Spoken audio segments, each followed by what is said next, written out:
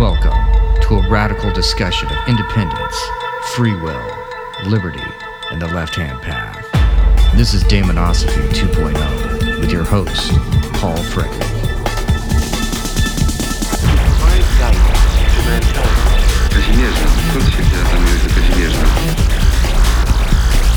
I better blast that about that. No vision can grasp. Greetings, friends and fellow Damons, and welcome to another episode of Damonosophy 2.0, the only podcast fighting for liberty and the left-hand path. And you may notice that today I'm wearing my Pandemonium t-shirt. And the reason for that is that in a few moments we're going to be interviewing Ed Pandemonium himself, author of The Black Ship and many other awesome books. And he's got a new book coming out called the Karma Book, and we're going to be talking about that. We're going to be talking about his ideas regarding the concept of pandemonium and many other exciting things. So that's coming up, so stick around for that. Also, this is one of our initial attempts at going video with the podcast.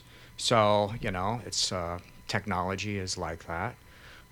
We like to press the limits and see how far we can go with things. So happy to have you here and join us in this process of discovery. So, a couple of things I want to talk about before we get to Pandemonium. One is to remind you all of the Flambeau Noir Conference 2018 that is coming up here soon.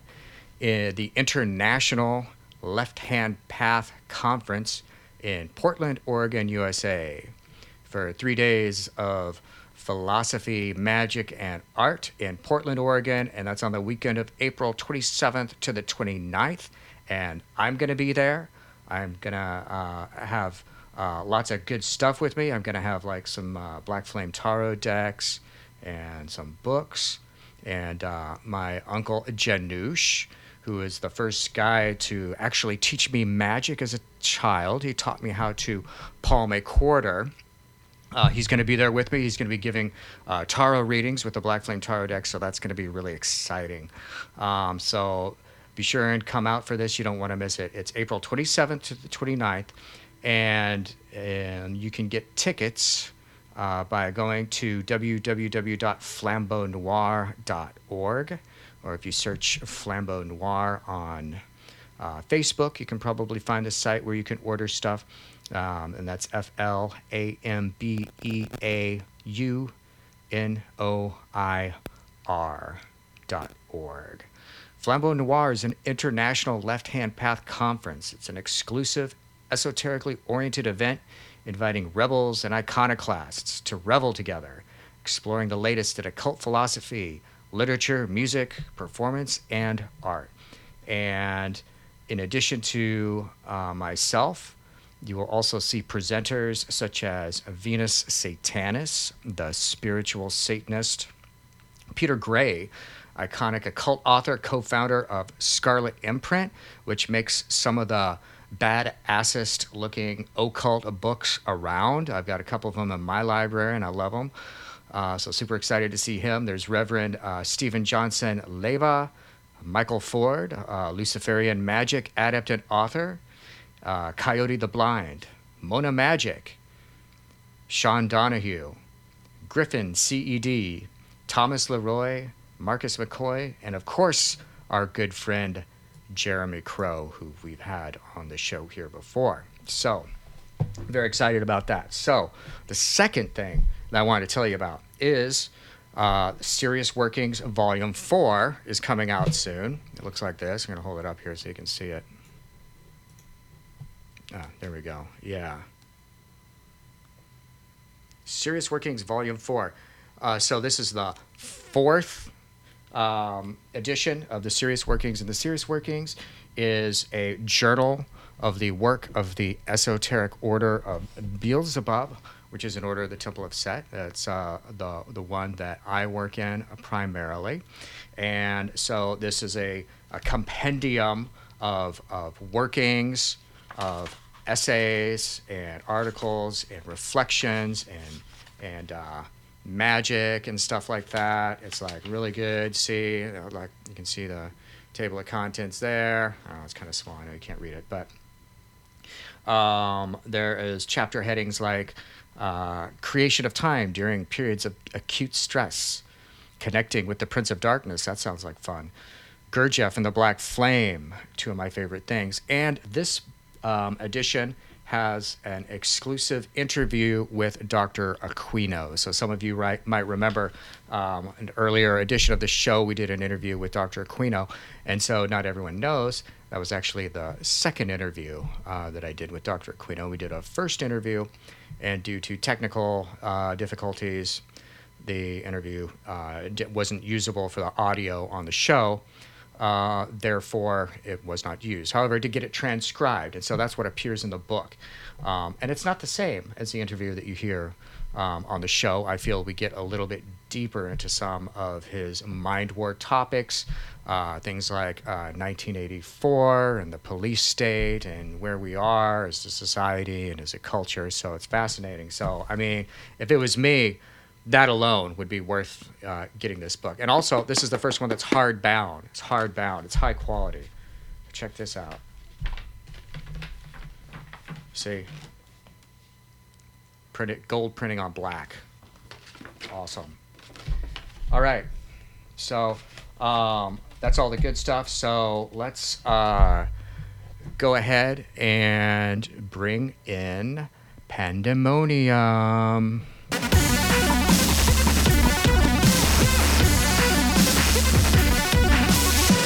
What's up, Pandemonium? Very good to be here. Very good to have you. So I've got the Pandemonium shirt on, in case I see. Anyone didn't see this earlier. I've got my Pandemonium shirt on. It's got like the panda bears. Delightful. Pandemonium. Right. So welcome to the show, my friend. I'm so glad that we finally are having the opportunity to do this. We've known each other for years. I've been influenced by your work for years, so it's awesome that... Vice versa. Thank you. Very glad we're finally getting the opportunity to do this. So let's talk about the left-hand path. What is your concept of the left-hand path? How did you come to the left-hand path? How did the left-hand path find you? Tell us about all that. Well, we've talked about this a little bit before, but I'll just, skim over it somewhat. I was always pretty much left-hand path, and there are people who say that, so I'll elaborate. I got into magic, occultism, very young, very young, Mm-hmm. like elementary school young, and pretty much left to my own devices as a child. So I got into like a lot of nefarious things that adults would normally have put the kibosh on, if they were paying attention. And but that's just as well, because that's become my whole life over the course of time. And I can't say that I was strict left-hand path in the kind of philosophical way that I am now, but I was always, in spirit, in heart, Mm-hmm. left-hand path. I originally was involved with, just very traditional things that I was reading about, like the grimoires and traditional witchcraft lore and things like that. And then when I got a little older, into my teens, found out about chaos magic and Crowley and all those kind of standard things. Then in my 20s, I just went through a wide variety of diverse things that I won't even go into now because it would just be too many digressions. But by the time I was in my late 20s, I had, throughout my 20s, I had been kind of looking at the Temple of Set in different ways. I even tried to join once when I was younger than when I did, a few years younger, and my letter got rerouted wrong or something like that, and I just didn't reapply because I was doing other things. And then finally, when I joined in my late 20s, I was 29. That's the very late 20s, right? So within a year, all of my things from the past had crystallized into this pandemonium concept that I work with now, and so that and my adept recognition were about the same time as each other, and basically what happened was I realized that all of my personal obsessions and interests that seemed so diverse, I had been worried about them because you get into a Crowleyan concept of true will and things like that, and I was like, well, what am I going to do with my life? Do I have to pick just one of these things, or can I fit a few together? And fortunately, I realized that this word pandemonium, being the capital city of hell in Paradise Lost, was a good umbrella term because all of the things fit together if I was building a city or a culture or something like that. So everything just kind of came to that point, and then ever since then, it's been 18 years now since that idea came to me, that significant number of 18 years. No, that's a very significant number, isn't that? Yeah. The number of considered a what working. Anton LaVey called a working, yes. Right. And it's interesting because when I put out The Black Ship, it was the 9th year, which is the peak. And that's just when it happened. I didn't plan it that way or anything. But those 18 years since has been things coming out of that point. Everything came to that point from my previous life, and then ever since then, things have been coming out of it. Like, for example, you go to the story, Paradise Lost itself, and the city of Pandemonium is brought into being specifically by Satan, Mulciber, who is a demon that is actually Hephaestus or Vulcan, the classical god of metalsmithing and technology by extension, and Mammon, who is the patron or symbol for gold or money. And, if you look at that literally, then you have Satan as individualism, you have demanding the city be built. So the principle of individualism demands that pandemonium come into existence. Mammon, or economics, provides the substance, and then Mulciber, or Hephaestus, or Vulcan, provides the technology by which the work is actually done. And of course, we have so many new interesting technologies now that are, disruptive to previous social structures, especially along the idea of decentralization, decentralized money, decentralized manufacturing through 3D printing, things like that. So that was interesting. But then also just the word pandemonium itself has a triplicity in it because it means all demon place. So you think of the demon as the most ear-catching part of the word, and that is comparable in classical mythology in some ways to what Crowley called the holy guardian angel. His Liber Samekh, in as a matter of fact, is subtitled Congress with the Demon. So he used the term also himself. And there you simply have the idea of integrating the best part of yourself, and there are non-occult things like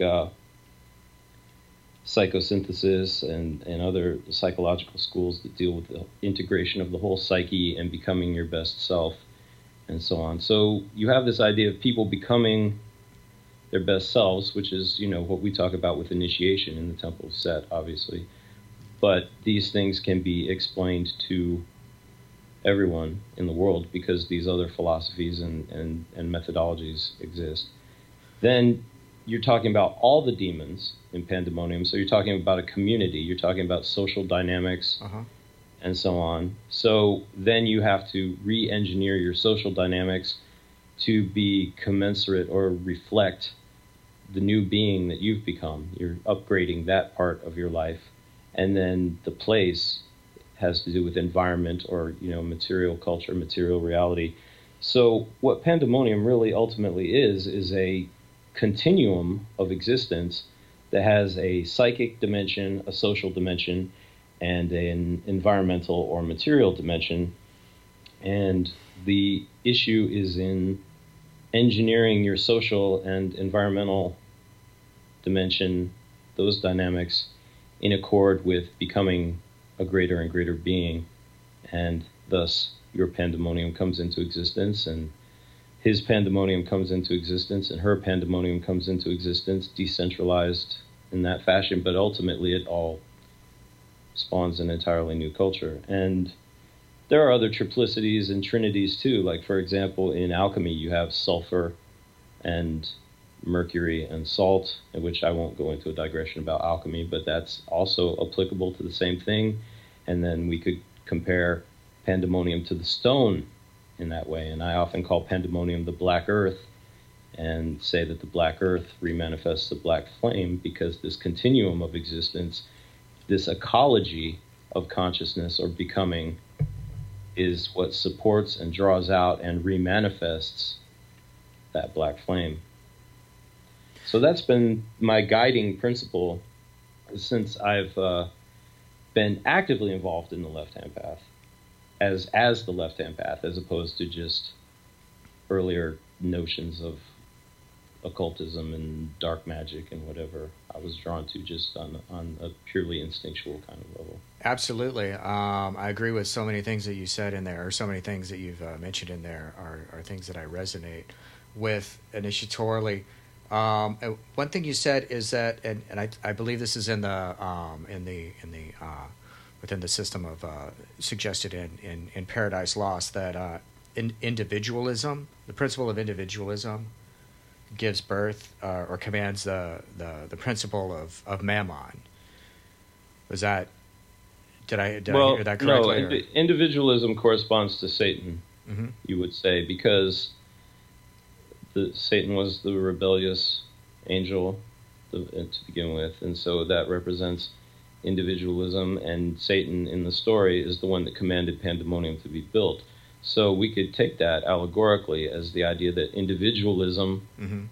as a philosophy, as a viewpoint, as a way of being, demands this reconstruction of the continuum of social and environmental dynamics. It demands that pandemonium come into being, because you can only really go so far without that supporting ecology and that reflecting ecology to sustain you and to also make further remanifestations possible.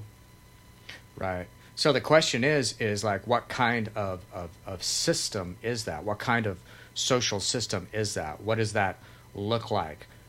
Because I think that's something that's just completely like mind-blowing. It's so mind-blowing to most people to think that individualism can just reign, because right. we don't have anything like that. We don't experience anything like that. Well, because people have many fallacious ideas about individualism. They think it means that there's no cooperation, mm-hmm. and I would say you can only really have cooperation under individualism. Otherwise, it's coercion. It's not cooperation, unless it's voluntary, And I had been involved, with, like, for example, the Libertarian Party and things like that. I was the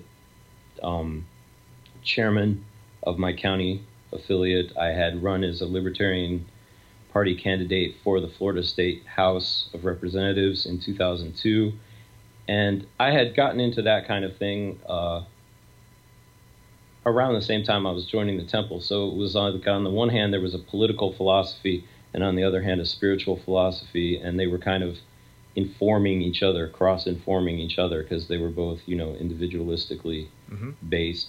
And that's what helped me to define the left-hand path more precisely, more rigorously for myself than I had done previously. And now I'm obviously much more radical. I'm full-blown anarchistic at this point. So, but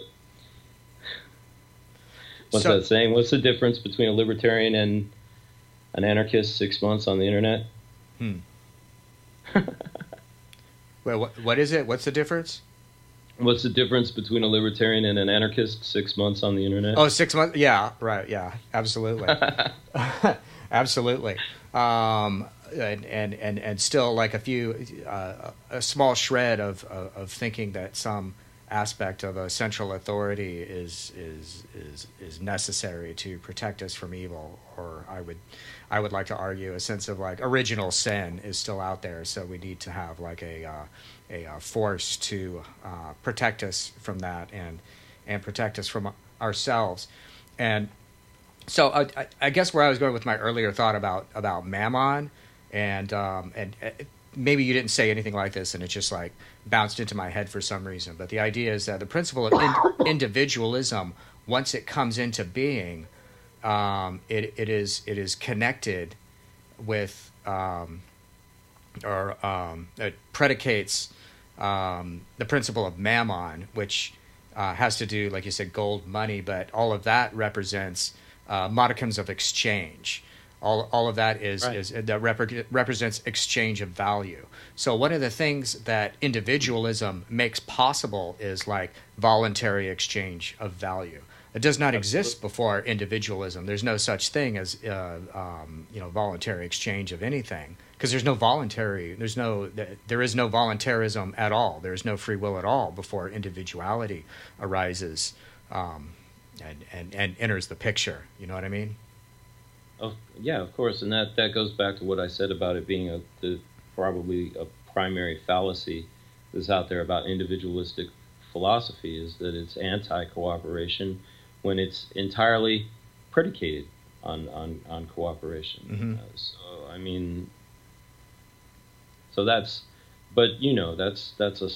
That's a slog trying to explain that in certain circles and so on. So but we just do what we do. I actually am not so much interested in like political issues of the day and things like that anymore, because I just see them as symptoms. I'm like, if you mm-hmm. follow this pandemonium formula and you work on the people as individuals, if you create the relationships among those people, and if you create the technologies and the environments that support those relationships, then a lot of the political hullabaloo becomes obsolete and pointless, because it just fades away, because the new thing just evolutionarily goes beyond it. Well, I think one thing, and I know it might not fade away very quietly, obviously, right. You know how political structures are, but no, it doesn't fade away. It's the nature of the beast that these political things sort of make a lot of noise and reiterate and encourage themselves and replicate themselves. But I think one of the things that's like really challenging about looking at current events and stuff like that is that it challenges you to try and think about what is the right thing to do, what is the right solution for this, and that's kind of at the root of like all political ideas and political memes and whatnot that comes out there. There's always an idea behind it. There's an ideology behind it that says this is the right thing to do. There's always like casting a judgment on one side or the other, and usually it's on the individualistic side that's being judged.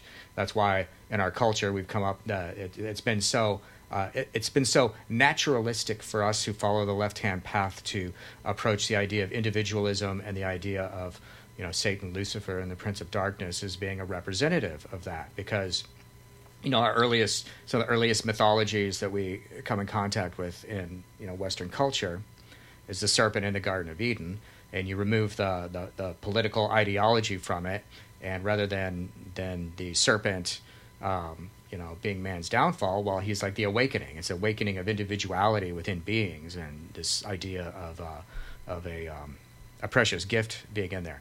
But for my experience, and this, I don't think it's too far off from yours in principle. But for me, political questions and political ideas and stuff like that, and controversies, there's always like a disappointment with it. You get excited and wrapped up in something. You think, yeah, this is the right thing to do, and then later on, you think, well, it's not. Someone actually, everything they do actually hurts someone else. Whenever force is applied on a mass scale.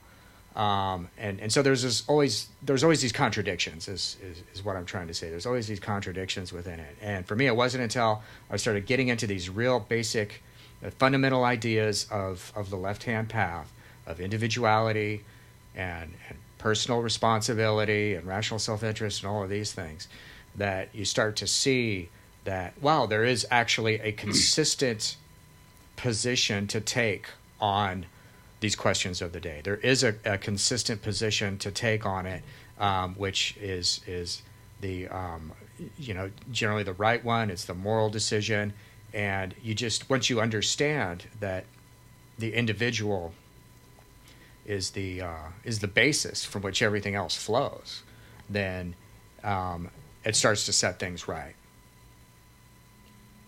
Right. Well, I mean, that's the ultimate thing, is that only individuals are real. Mm-hmm.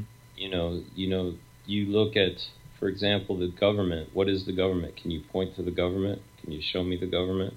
You can show me a building with people inside it, individual people operating under a set of ideas, wearing uniforms, cosplay, Mm-hmm. That kind of thing. So, but that's all it is ultimately a phantom that people are operating under, and so it's not something that's like entrenched. It's not a natural law. It's not a structure or function of the universe, so which is how the status quo or the powers that be are like often thought of. So just to kind of repeat what I said a few minutes ago, most of the political questions that we have today are questions that can't be answered in the way that they're phrased, in the way that they're framed, So you have to kind of get up outside of them and like come at them from like a right angle, so to speak, and the way to do that, I think, is these things like you work on the individual person, make individual people better, help them to make themselves better, I should say. Let them form the kind of relationships that match the people that they're becoming, the beings that they're becoming. Mm-hmm. And obviously from there, you're going to create institutions. And it works from the bottom up rather than the top down, creating those institutions. And meanwhile, you're creating environments, you're creating new technologies and things, and it just kind of, it's an organic process rather than a architectural process. So I would say that Pandemonium was perhaps not actually built but grown is possibly a better way to put it. So absolutely, grown and cultivated. Cultivating Pandemonium is something that makes sense to me, and so I'm remembering one of the most profound things I recall you saying when we were having a discussion about Pandemonium is that specifically talking about Pandemonium as it appears in the Diabolicon. Now, this is essentially telling a story about an anarcho-capitalist social system, right? Emerging out of what? Out of order, basically, or emerging out of like the it's like imagination, will. Yeah, imagination and will of the demons, and yes. Freedom, and an experience of total freedom away from a central authority source. Right, and of course, in the beginning, it was rough going. The Pandemonium was a little bit wild, and they got it under control. But you'll notice that it just kind of came under control out of a process of mutual taking it under control, rather than mm-hmm. Lucifer had become Satan at that point, and he wasn't like handing down list of rules as to how it was supposed to be. I mean, it doesn't really say how it happened, but you can imagine from everything else that's in the Diabolicon that wasn't happening, that Satan wasn't like showing, okay, well, here's our org chart that shows how Pandemonium works, So here's our 5-year plan. Right. So no. So if anything, I think indications are of the opposite. So the thing that I'm thinking of, and I can't remember where it is in the Diabolicon. At some point the Daemons are talking about, well, we need to like the power of the black flame, the power of the gift that man has received is so powerful that he might accidentally hurt himself or someone else with it. They might accidentally hurt each other with this. So maybe we should go down there and we should intercede with them to make sure that they don't hurt themselves with it. Which, of course, I mean, that's the excuse of all governmental intervention programs, right? That we need to, and all, any sort of central authority has that idea that, it has the good guy badge of this is why we're going to intercede and we're going to limit your freedom because we're just afraid you're going to hurt yourself with it. But the Daemons make a really specific decision in the Diabolicon that, no, we're not going to do that. We're not going to interfere because then we would just be like the angels. We'd be like the bad guys, the central authority that we just spent all this time getting away from. And now we're going to go oppress these other beings the way we were oppressed? I don't think so. But we'll connect, we'll reach out to them, we'll connect to them so that, man knows that he is not alone. We'll, give him clues and stuff like that. We'll have a voluntary exchange. Sure. And before we move on to any other topics, I want to stress or rather take the opportunity to recommend this book. You know that I recommend this book all the time to everyone. The Future and Its Enemies by Virginia Postrel is about the philosophy of dynamism versus stasis, and it is the Diabolicon. It's the same exact message. It's the same exact story, but whereas the Diabolicon is written in a spiritual and mythological fashion, Virginia Postrel's book is written from a point of view that is, very much grounded in the real world. Has tons of real world examples, stories of things that have happened, things like that. And it's an incredibly important book. It's possibly, after Harry Brown's How I Found Freedom in an Unfree World, I would say it's the second most important book for anybody living on this planet to read. And I guess between the two of them, those are the square and the compass, the warp and the weft of the Pandemonium concept as applied to the completely mundane world. The philosophies expressed in those two books. Excellent. So another book out there that you wrote is called The Black Ship. And I know this is a book, I read it, I loved it. I know a lot of people have read this book and it had a really profound effect on them, spiritually, initiatorily. So how does the Pandemonium concept integrate with the Black Ship? Is that part of your the overriding theme within that book? How did that get involved? Yes. The Black Ship is entirely an explication of the Pandemonium concept and the initial explication of it, because the first section deals entirely with this idea of demonic integration that I spoke about before, and consecrating your home, things like that. It's basically creating your own magical version of Pandemonium in your own home with your own people.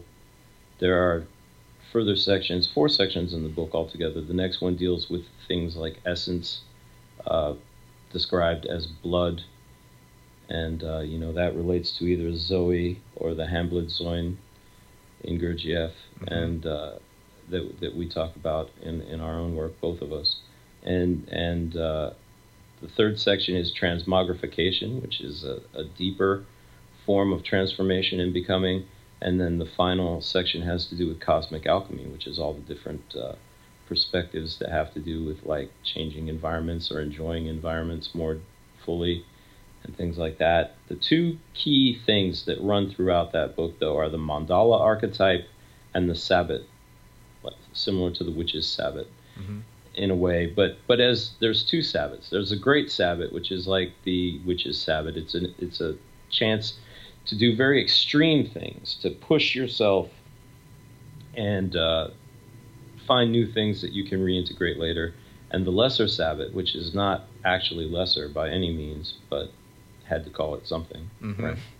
is more of a weekly kind of meal and home time with the family kind of ritual thing that is basically all about enjoying the space that you have, enjoying the companions that you have, like in the present moment, enjoying whatever level of pandemonium that you have right now, because pandemonium can be two people in a room, or it can be a galactic society or cosmic society, and it can exist at any of those scales in between. But you want to be sure that you're enjoying what you have now and not just waiting for some future development. So, and the mandala, of course, represents this as an archetype of wholeness, and represents pandemonium as a whole in that way. So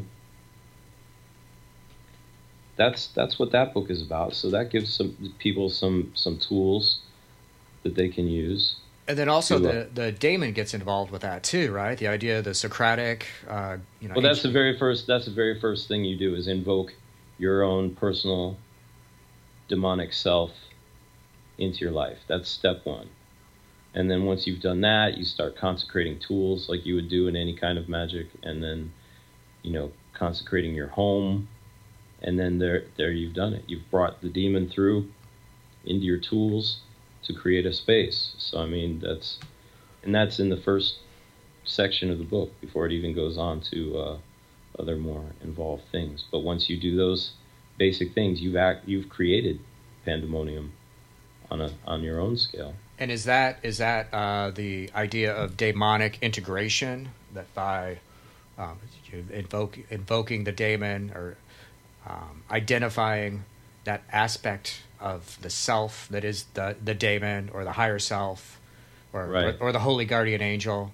Yes, it is. It's you bring. On the one hand, of course, we have this tradition of the holy guardian angel through Abramelin and Crowley and Thelema and that kind of thing. And then on the other hand, we have Roberto Assagioli, the psychosynthesis school. And this is kind of an idea that mashes the two together, So demonic integration is the idea that you bring this demonic characterization down and integrate it into your mundane human personality. And then you start examining the unconscious subpersonalities that exist within your psyche and bringing them into alignment around this axis so that you're unified and integrated. That's what you're doing in psychosynthesis, but it's the same thing as in Abramelin. What do you do in Abramelin? You invoke your holy guardian angel, and then you conquer the princes of hell and the demons.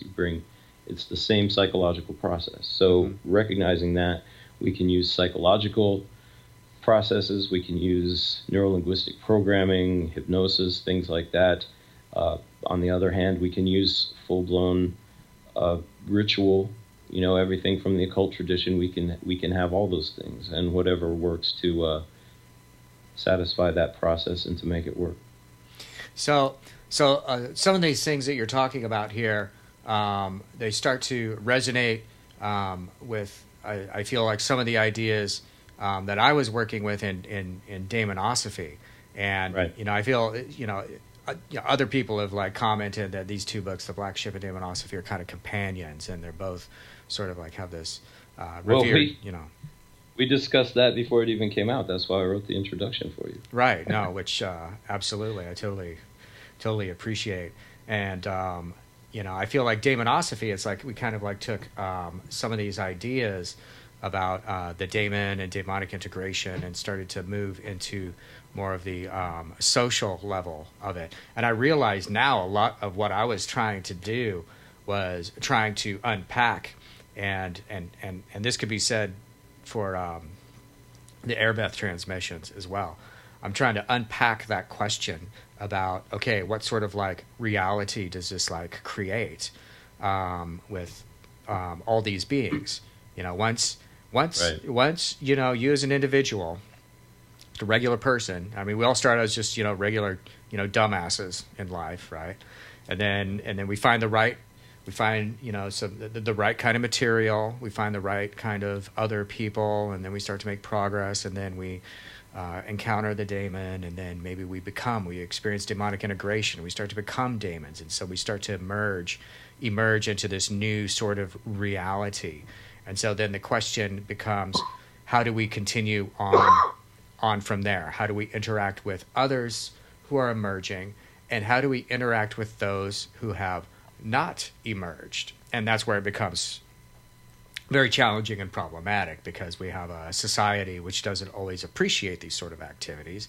Most concepts of religion in our society are not about emerging as an individual. They're about obeying, being obedient and following the rules, and having children, and doing all the good things that you're supposed to do according to a central authority source. So that's where it gets like very challenging, I think. But so and another common theme I feel that ran throughout them is the idea of substance, the idea that there's a substantial or even a super substantial aspect to all of this stuff, which goes back to the idea of the black flame, like you said, Hambledzoin, the idea of right.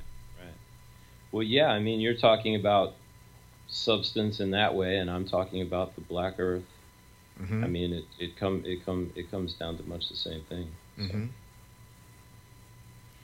So speaking of black earth, let's talk about something else you've been working on for a few years called the Blackheart campaign. And yes, does it have to do with Joan Jett? I hope so. I would love to have. Well, Joan Jett is a pretty Blackheart kind of girl. I mean, aside from the whole backup band name and everything, you know, right. You look at her whole career. You know, she's going on tour this year too. Is she? She's opening for Styx. Oh wow! Seriously. Wow. It's for real, dude. It's gonna happen. I'd kind of like that more the other way around, but okay. I agree, but you know, I saw Joan Jett at Guavaween in Ybor City here in Tampa many years ago. I think it was 1996. She was one of the bands playing and opened with Cherry Bomb. It was pretty fantastic. Oh my God, that's awesome. Yeah. Well, I think Blue Oyster Cult was like on the other side of the field. They were playing too, so it was like right around the same time. Oh wow! Buck Dharma from Blue Oyster Cult lives here in my town. Is that right? Actually. Yeah, it's kind of bizarre. So you know, Blue Oyster Cult was always one of those bands when I was a kid, like in the 80s, where that album, I can't remember which Blue Oyster Cult album it is, but it's like got a fold down. It's got all these guys wearing blue, like they got hoods on, and there's like right, and it's that symbol which was later used in the John Carpenter film Prince of Darkness, right, to represent the symbol that, like, you know, once you're, you know, possessed by the you know, by the dark side, you get this symbol on you. So there was part of the urban legend of where I grew up is that Blue Oyster Cult were Satanists. Oh yeah, and that was dispelled so fast. So once you start studying a little bit, it's so fast. No, nothing to do with it at all. You know. Well, it's funny because they drew a lot from Lovecraft, and I'm a fan of Lovecraft. I often say I write Lovecraftian nonfiction, and I was at the local historical society one day, and he was telling me his son had written a book because I was trying to donate a couple of my books to their library there, and he was saying, yeah, well, my son wrote a book. Are you familiar with H.P. Lovecraft? And I was like, yeah, I've heard of him, yes. And his son had written this book about H.P. Lovecraft and so on. Wow. So I was thinking between me and that guy and Buck Dharma. This is a pretty eldritch kind of Suncoast town. Yeah. Wow, that's pretty amazing. Well, so we digressed a little bit there. We were going to talk about the Blackheart campaign. Let's get back to that. Let's get back to that. Well, what the Blackheart campaign started out as was just the idea that, like, you know, I had been a political activist, as I talked about earlier, and been just involved in a lot of underground subcultural things of different types. And you come up in those kind of things, you get like really resentful, you get bitter, you know, and finally I was just thinking about how, you know, there's a popular kind of new agey saying, energy flows where attention goes, and the vice versa, attention goes where there's energy to draw it. Mm-hmm. And I thought to myself, you know, all this energy being expended on the things that we hate or the things that make us angry, I mean, sometimes that's necessary, but we would do so much better to redirect some of that into the things that we love, and especially if those are like obscure or taboo kind of things, or just alien or odd sort of things.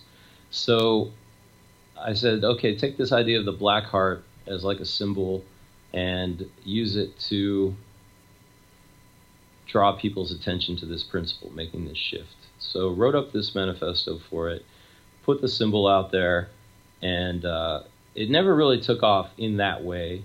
I mean, it may still at some point, but so far it really hasn't.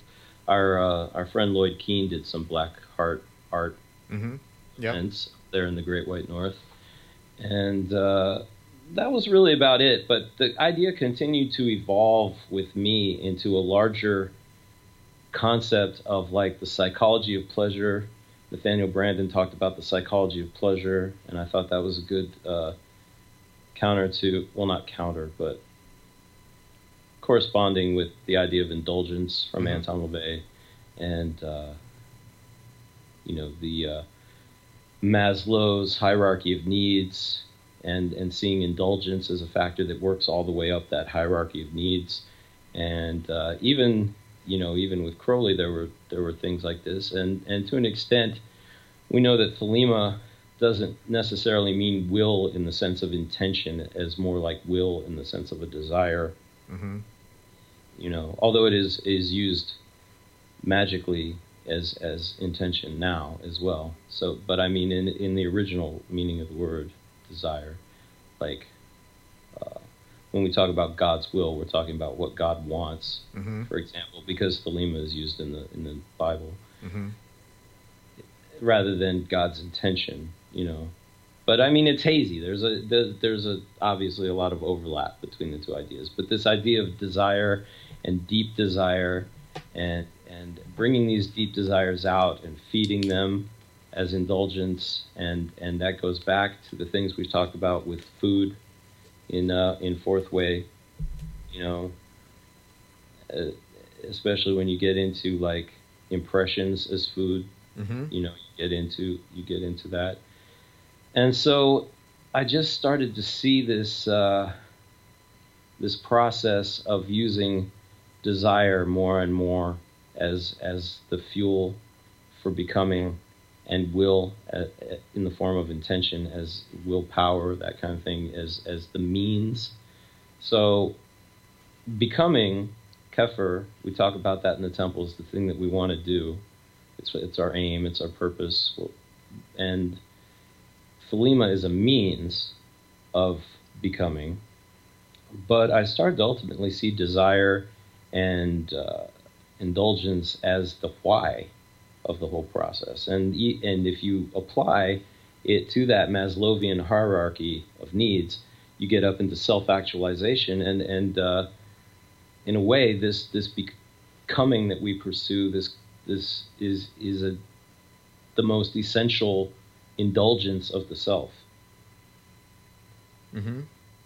So we're just indulging the self's desire to come into being, to become more of itself, and just to be more. So absolutely. And I mean, I think that's a really important question is like what fuels this and what feeds this. I mean, it's really profound to say that that the desire precedes will, or it allows will to or predicates will. Desire or need or wish for something is always behind that, but it's not always that clear from the surface. So it's definitely a profound thing to look behind that and see that desire is there. And I think I don't know if this is where you were going with it, but I mean, really, it's like that. It really gets down to indulgence, like, and I guess, like you said, that then you can see like indulgence, like how that actually is relevant, going all the way up the Maslow's hierarchy. It's really at every level. Right. And that would also correspond to, Gurdjieff, the different kinds of food that feed the different bodies, the different aspects of being, map right onto that Maslowian hierarchy. You can take that hierarchy and map that onto the egg model of the soul that exists in psychosynthesis, where you have the lower unconscious drives and then the higher unconscious drives, and then the everyday material kind of drives are in the middle, and it all kind of collapses into a single kind of thing. And so I'm kind of at a indeterminate point. I'm feeling something kind of new coming out of that. But it's not really clear enough to talk about yet. But that's where I've come to with the Black Heart idea and the Black Heart material. So well, that's excellent. And so and people can find out about the Black Heart campaign online, sure. Right? There's what kind of resources are there? Well, I have a Black Heart Facebook group that I just. Anything that kind of catches my eye, whether it's like an article on the psychology of pleasure or the chemistry of pleasure in the brain, to just, a model that I find pretty that day or something, or some other particularly striking image that speaks to me of, desire in that way. So, and since I do most of the posts, it tends to reflect my own desires and aesthetics more, I guess, but always open to have, more discussions there on the group if people want to have them. Right. Well, excellent. So let's talk about the Karma book. The new book. Let's talk about the new book. You got a new book. I do. It's coming out. It's awesome. It's out already. It's out already. Awesome. Yes, it came out in the beginning of February. Okay, perfect. It is called the Karma Sutra. Okay. So clever, right? Well, I think I might have read I think I might have read this. It's been out for a long time then, huh? Yeah. Well, I don't know. Don't get mixed up. You'll get very different results. As I told them on the recent interview that I did for Aeon Byte Gnostic Radio. We just did one where we talked about this book in depth for about an hour and a half. So, but we can certainly give it a little bit of attention here as well.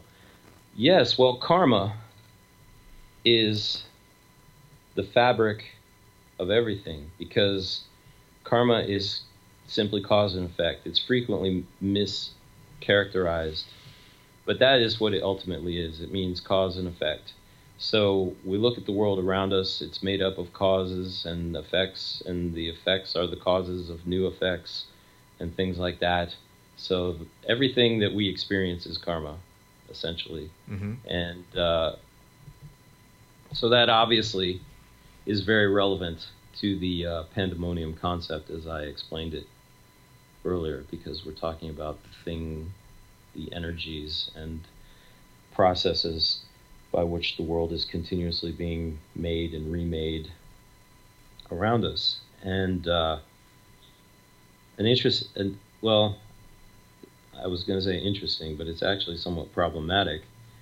The idea is that most people do not even engage with the idea of karma because they think of it as a kind of new agey concept. And the people who do engage with it, especially in Europe, the United States, that kind of thing, engage with it from a new agey perspective that's not correct. They bring a kind of Christian morality into it that karma is judging people and handing out rewards and punishments accordingly, Right. which is not actually true in the sense that they mean it. Of course, you can be rewarded and punished by cause and effect, but it's not conscious. It's completely impersonal. It's completely mechanistic. And so if karma is the substance and energy of everything that we experience, and most people aren't engaging with the idea at all, and a lot of people are engaging with it incorrectly, then obviously you have a problem there. So what I wanted to do was create this course that is not traditional at all. It talks about ideas and concepts from Hinduism, Buddhism, Jainism, that kind of thing, but is not entirely true to them. It draws in ideas and practices from many other disciplines and areas, whatever I thought would work the best to this specific theme of the lesson. There are 9 lessons to be worked over the course of 9 months, like a pregnancy. And also the number 9 is very important in karma because there are 9-year cycles in karma, similar to what we talked about at the beginning of the program. Wow. And each one comes at it from a different angle, so that you get a wide variety of processes and ways to essentially stop the karmic process for at least a moment so that you can get some consciousness in there. Get some consciousness and responsibility in there instead of simply reacting mechanically as people so often do, and ways to alleviate and burn up karmic patterns that exist and create a little bit of freedom so that you start to unravel your own karma and thus the greater karma of the world, because the one metaphor that I use is the idea of pulling a thread unravels a fabric. So if you can unravel your own karmic fabric, then you become the thread being pulled in the world's fabric, and the more people work the course, the more of that occurs, and you can at least get a community of people who have cut their puppet strings, to use another metaphor. Yeah. And cut their puppet strings from being tangled up with everybody else's puppet strings, and get just a tiny little bit of freedom to act consciously and undeterministically. So. Wow, that's excellent. So, listening to you talk about it, one of the things I thought about when you said that, so the traditional way that people talk about karma, the common way, popular way, is people conceive of the idea of karma as being a system of reward and punishment for actions based upon a ethical system that comes from some central authority figurehead. Right. And it's really the way you're approaching it is it's really like making a left-hand path versus right-hand path distinction. No, we're talking about the same things happening in the universe, but we're talking about the laws of cause and effect, and we're striking away the illusion, the delusion that all of this stuff is being managed by a central authority or could be managed by a central authority. And obviously this is a very popular idea that a central, authority could manage, all the billions of people in the world's transactions and do that effectively. And religiously they think God does that, and conventionally people will tend to think that the government can do that. So that's one point I want to make, is that it in one sense it feels like you're making a right-hand path and a left-hand path distinction about karma. The other thing I was going to mention is Ouspensky, in his book New Model of the Universe, I believe, he talks about yoga. He has a chapter on yoga.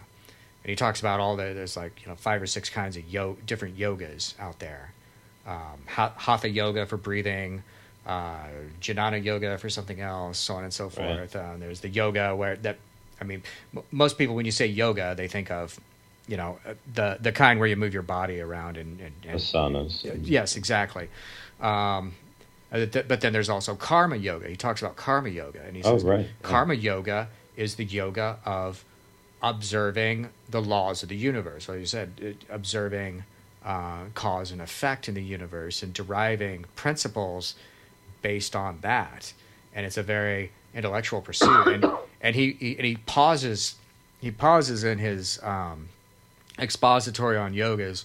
He pauses on karma yoga to say this is like really important, because really a lot of things are very similar to this. I think in one sense he considered that Gurdjieff's system was basically a form of karma yoga evolved into a more Western sort of paradigm. Well, yeah, it is important for the reasons that we just went over, because it's everything that's going on is karmic.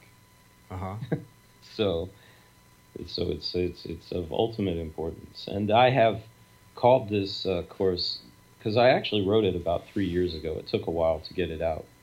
And that's kind of an interesting story in itself, but I'll just say that, like, it seemed like the universe did not want this book out there. Every possible thing that could go wrong, and getting closer to publication, and glitches in files and things like that. Like but what? It's out now. Well, like what? Tell us. What happened? Give us. There were, first of all, just a lot of issues in my life personally after I did the book, and I was also doing karmic rituals at the same time. And it kind of burned away a lot of things in my life to a certain extent, and made things worse instead of better at first. And so that was the major delay in getting it out. Then as we got closer to publication, there were just, like I said, glitches in the files. Our friend Fergal, he does the book covers. He had issues going on, in his life at the time that were kind of like, making it not really his top priority to be involved with the project. But thankfully, he did do our cover, which is very nice. And there were like money issues, like there was an emergency like right the day before publication, and had to remake the fees for the printer out of like doing a kind of fire sale on advanced copies and that kind of thing. So just lots of little things, but towards the end, but it just really started to feel that way. So it was almost like the process of bringing the book to market was a lesson in karma. It was, yes. And I've been telling everybody over the course of these years about it, that I've been calling it Left Hand Path Karma Yoga explicitly, but I don't really need to call it Left Hand Path, because I say that to our Left Hand Path people so that they'll pay attention, because I feel like karma is a thing that they would normally not pay attention to. Yeah. And so I call it that just to get their attention. And but it is what it is. It is what is out there. It is what works, So you don't really have to call it Left Hand Path. I think you're making such a important point there that's like worth stopping and pausing on. And that's the idea. And there's so many things I think that we can apply this to. And it's the idea that left-hand path, and that term left-hand path, is sort of a necessary convention of where we are in place and time at this point in civilization. And that when we go back, left-hand path is just essentially means the real path of individuality. This is just it simply refers to the spiritual path before someone came along and said, well, let's take the symbols from this spiritual path and turn it into a system of coercion and force and control. to exploit people with, and then it became the religion, and years later people like wake up and realize they need to like somehow split away from this, but they still want to maintain, they want to do something with the core essence of this, these ideas in there that seem like valuable, and then the idea of an alternative path, an alternative spiritual path, starts to emerge from that. Because I was thinking about the same thing when I said this is like kind of like a left-hand path karma. Well, when Ouspensky is talking about the different kinds of yoga, he's not, he doesn't make that distinction. He says, no, this is just like karma yoga.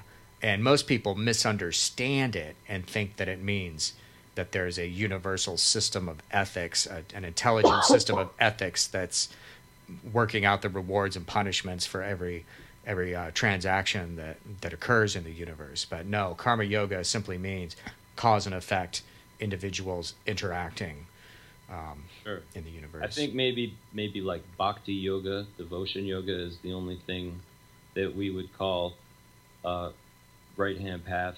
Uh-huh. But even that doesn't necessarily have to be true. Right. I mean, because you know, we on the left-hand path, we love things. We are devoted to things in our way, you know, and it's not a submission to those things in the way that a right-hand path devotion would be. So you might want to make a distinction between right and left-hand paths in something like bhakti yoga, but the karma yoga just is what it is. And if you were talking about right-hand path karma yoga, you would be talking about essentially, if it was going to do anything, if it was going to have any kind of effect, it would be essentially what we call left-hand path practices, mm-hmm. with some kind of religionist gloss over them, you know. So excellent. And so so the book it's a course study, you said, and it goes through like 9 parts, and it's like stuff that you can do, like what kind of things, like observational things or right. Well, the very ceremonial things. All of those. You know, most of my books tend to be just big glorified lists of things to do, mm-hmm. exercises and things like that. And my thing, because some of the things I write about are new and innovative, and they're different from past systems. So I say, just do the things and see what happens, you know, rather than taking my word for it. But these lessons start out, the very first lesson just explains historically different kinds of karma that exist to provide an intellectual understanding of the subject, so people get clear on what it is and what it isn't. And I think that starts to unravel your karma a little bit right there. Mm-hmm. And the only exercise there is to just sit and think about the forces that led you to be sitting where you're sitting, and the forces that led to that, and so on, working your way backward through cause and event, chains of action and reaction. And I mean, if you did it thoroughly enough, you'd get back to the creation of the universe, obviously. Mm-hmm. But the idea is just to do that for a month, and you start to think karmically. Mm-hmm. So you're training your brain to think karmically.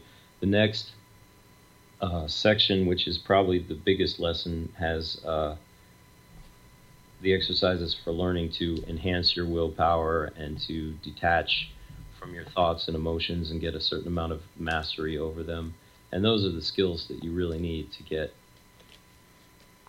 on with the rest of the work. And then you get into some things that are rituals and like practices for living as you go through. You deal with, for example, some past life regression issues, which is a thing that people associate almost automatically with karma, is past lives and things like that. But I assure the reader in there that you can either take this as psychological material or as a literal past life if you believe in reincarnation, that kind of thing. But either way, it doesn't matter. Treat it like a dream. Treat it like something your mind is giving you to analyze, and certainly don't identify with it, because if we're asking people in the book to break their identifications with their own character issues in this life, we certainly don't want to then latch on to something from a life that you're not living anymore, even if it was real. Right. that's there's no purpose in that. So what's So your ju- what's your personal take? I have to ask, what's your personal take on that? I mean, do you think reincarnation does that happen? Is it a possibility, or Well, I don't think anything is impossible necessarily, but I'm entirely agnostic on the issue. They asked me this on the other interview that I was talking about, and I just told them I was completely agnostic on the subject. And there's an issue of like resolving karma with your ancestors, which is an extension of the ancestor work that I put in the Black Ship, and you can take that psychologically too, and anybody can work this book regardless of their belief system, because it's just things that you do, and I'm like, do the things first, and then you can analyze and explain what happens Right. after you've had an experience. So, and then for example, the other big thing in karma that we have already touched upon is ethics. There's an entire lesson on ethics where you do a moral inventory similar to what they do in Alcoholics Anonymous, that kind of thing, and try to make some restitutions. And where you can't make restitutions, there is a ritual for that, just to kind of psychologically relieve yourself of it, or to magically relieve yourself of it, depending on, again, what your own personal belief system is about it. It works either way. And each of these lessons, different people will probably get different effects out of them. Some will be impacted by one lesson more, and another person will be impacted by a different lesson more. But I think that ethics and moral inventory lesson is one that will obviously have a lot of dramatic impact for people in the present moment when they work on it. Yeah. Those are the social issues and life issues that are usually most heavily weighing on somebody's mind, either consciously or unconsciously. So. Right, and there's a conflict with that too, because I think people often, when people are trying to break away from the right-hand path, and I don't know, for some reason, you and I, we probably tend to meet a lot of people who are trying to break away from the right-hand path, but a lot of the issues that they have with that is that they're trying to reject this morality from this like previous system. Right. And so what some people do, I think mistakenly, is to reject the whole concept of morality and the whole concept of ethics, and to conclude that we live in an amoral sort of universe where those sorts of things don't matter, and you just do whatever, and things are more based on feeling and whatnot. And the ironic thing is that everyone does come back to ethics and morality, and you have to come back to it because it's part of being human, and you do it, I think, like you said, either consciously or unconsciously. Well, it goes back to the very beginning of our conversation when we said that it was a fallacy of individualism, that people think we don't believe in any kind of cooperation or anything, but obviously we do. Our whole existence is predicated upon it. We just want it to be voluntary cooperation, and the cooperation has to be voluntary by definition, as we said. So that's where your ethics and your morality comes in. And so that's another fallacy of the left-hand path spiritually, is that kind of amorality that you talk about. And in this particular lesson that I was describing, I have the person do the moral inventory based on whatever system of ethics or morals that they believe in. But then I have them do it again based on, what we call the non-aggression principle, the idea of not acting coercively to other people as the central principle. So you're really doing two moral inventories, unless, of course, the non-aggression principle was what you started out with. So. Oh, wow.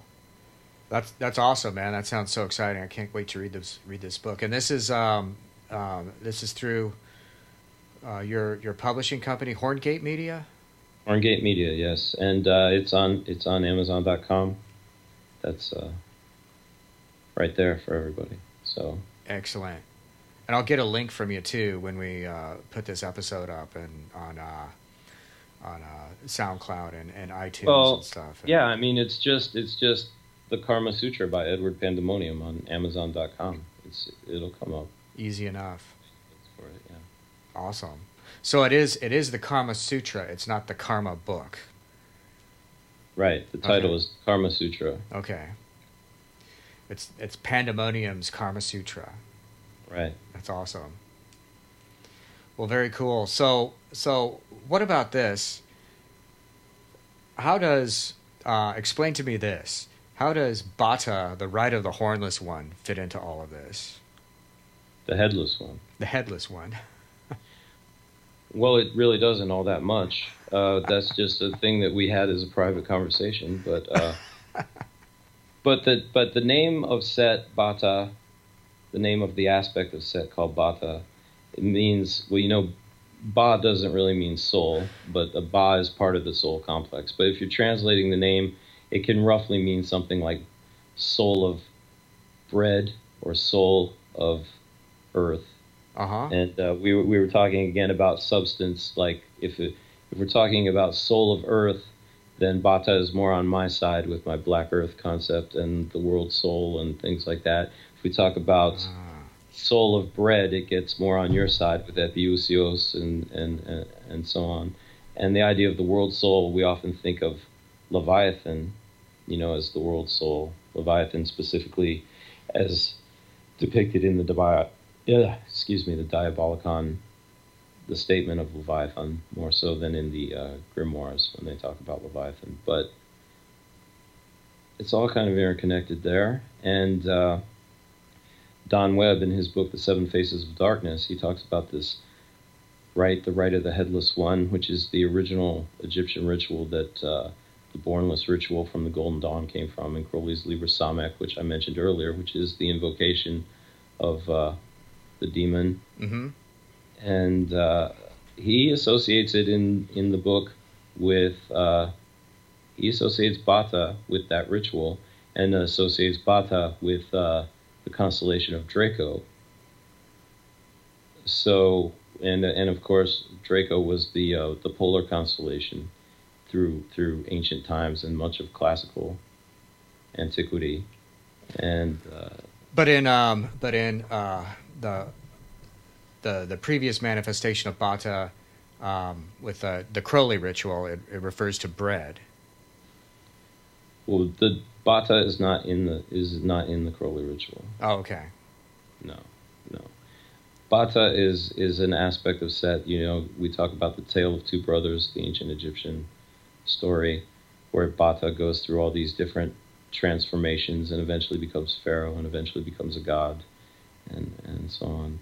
That's where that name comes from, is Egyptian. So the bread. Don Webb associated it with Bata. You would have to ask him why and how, because he doesn't really say in the book where Okay. that connection comes from. We'll find out. We'll find out from him later. But but in the original, the Rite of the Headless One, there's a bread. Where does the bread come in? There isn't bread. There is no bread. No bread. Just this name Bata can be translated as soul of bread, and Don Webb connects Bata. Oh, I gotcha. See, No, I see where that's coming from. So that's that connects with Epiousios, because in Right. the passage from Matthew, where they say, "Give us this day the daily bread," is originally translated with the word Epiousios, which is super substantial, which give us this day our super substantial bread. So, Right. so that's very significant, and to me, that all connects back with, the idea of higher substances that we consume, like you mentioned a couple of times throughout this, the idea that we consume different degrees of like substances, we transform Right. them within us, and then And regurgitate if- them out to the universe. if Bata can be associated with Draco, if that is a legitimate connection, then it's interesting. You know, the Ophite Gnostics, they would lay out bread on a table and let snakes kind of wind their way around through the bread. So you're getting this snakeified bread that they were then using as a kind of Eucharist. You know, it's there's definitely some interesting connections there. Dude, snakeified bread, I'm writing that down. There's something we can do with that. Sweet. No, that's all all wonderful things. I mean, I absolutely 100% the idea that everything like comes back around to the idea of, first of all, I mean, recurring themes that we're talking about here is that individuality and freedom necessitates the concept of exchanging value, and that the idea, once you have the possibility of exchanging value, the motivation or desire is always driven for maximizing that, for exchange, for creating the highest amount of value, and not just obtaining value. I think that's one problem when people have when they start when they start looking at these ideas of exchange and stuff like that. I mean, that's like one of the kind of the Marxian idea that, well, any kind of exchange is just someone exploiting someone else. So any kind of exchange is basically theft. The idea that there's a loser in every transaction, right? Right. Somebody gains and somebody loses, without taking into consideration the subjective nature of the value. So, right. The subjective nature and the value, and also that the exchange that occurs is not just an attempt to grab and take this value. It's an attempt to create value, to remanifest value, to remanifest a higher level or a higher octave or higher manifestation of value. And I mean, that I think is something that what you were talking about with the Karma Sutra, doing a deep dive on one's values, exploring one's values, one's moral fiber and everything. That's something that helps one get to the point where they understand that these exchanges are about creating value, but also you begin to understand the significance of trying to make that effort to produce a higher level of value. Absolutely, yeah. And Well, that awesome. goes back to, I said I wasn't going to digress into alchemy, but Go for it. Do it. You have, as I say, the components of the stone. The sulfur is the essence of a thing, and the mercury is the kind of transmissive, communicative substance, and then the salt is this like substantial substance. So you would, for example, to make gold, you would somehow extract the essential goldness of gold and apply it to a certain amount of suitable mercury that you would then project onto a suitable salt, and the salt would be transmuted into gold. So again, you have an essential concept, a communicative, transmitting concept that makes the exchange possible, and then you have the substantial just basis onto which it's all projected. Yeah. And that relates back to that same trinity or triplicity in the pandemonium formula that I spoke about at the very beginning. It touches on what you're talking about right now, and of course when you're talking about substance and so on, our both of our concepts of either the Epiousios or the Black Earth, as I call pandemonium sometimes, it's all there. Yes, it's all there. It's all there. It's All all the there, thing. and it's all happening. Right. Well, excellent. Well, pandemonium. Any final thoughts for us this evening? Well, obviously everyone is in a terrible karmic mire and needs to rush to Amazon.com and purchase the Karma Sutra as soon as possible. Mm-hmm. Your very life depends on it, obviously. And I hope they check out the Black Ship as well if they're inclined along those ways. And I'm always looking for people who appreciate these ideas to interact with more personally, as that is part of the formula. Mm-hmm. And I think we've covered everything pretty well. I think we have. Well, thank you, Pandemonium, for spending this time with us this evening. Yeah, Well, thank everyone. you for having me. Absolutely. Everyone who's listening to this, go get the Black Ship, get the Karma Sutra, go find Pandemonium online, go on Facebook and find the Blackheart campaign, a group on there, and connect and make things happen. Build your own Black Ship. That's right. Build your own black ship and help us all create pandemonium on Earth. Yes. Amen. Amen. Hallelujah. Shemham Farash. Yes. Well, before we go, I'll tell you, I feel that the Shemhem Farash in the satanic ritual was a placeholder for the coming of pandemonium, because the Shemhem Farash just means the name, the 72-fold name. And if you look at what that means, you're talking about perhaps the 72 demons of the Goetia. So you're saying Shemhem Farash as a shorthand way of saying all the demon names simultaneously, or invoking the kind of continuum of all those demons. So they didn't have pandemonium yet to say, but we have it now. So. Wow. That's deep, man. I'll buy it. No, people, you heard it here first. That'll be my next. Shemham Farash was the placeholder. Yeah. Shemham Farash was the placeholder for pandemonium. I'll buy that. All right. Well, thanks again, and you have a good night. All right, brother. You take care. Take care. Kefir. Kefir. Where did he come from?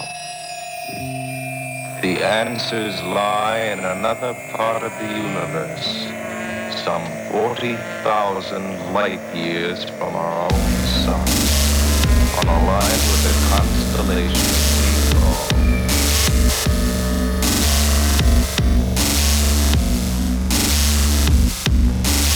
Eve, the fifth planet out from its sun. Eve, the fifth planet out from its sun.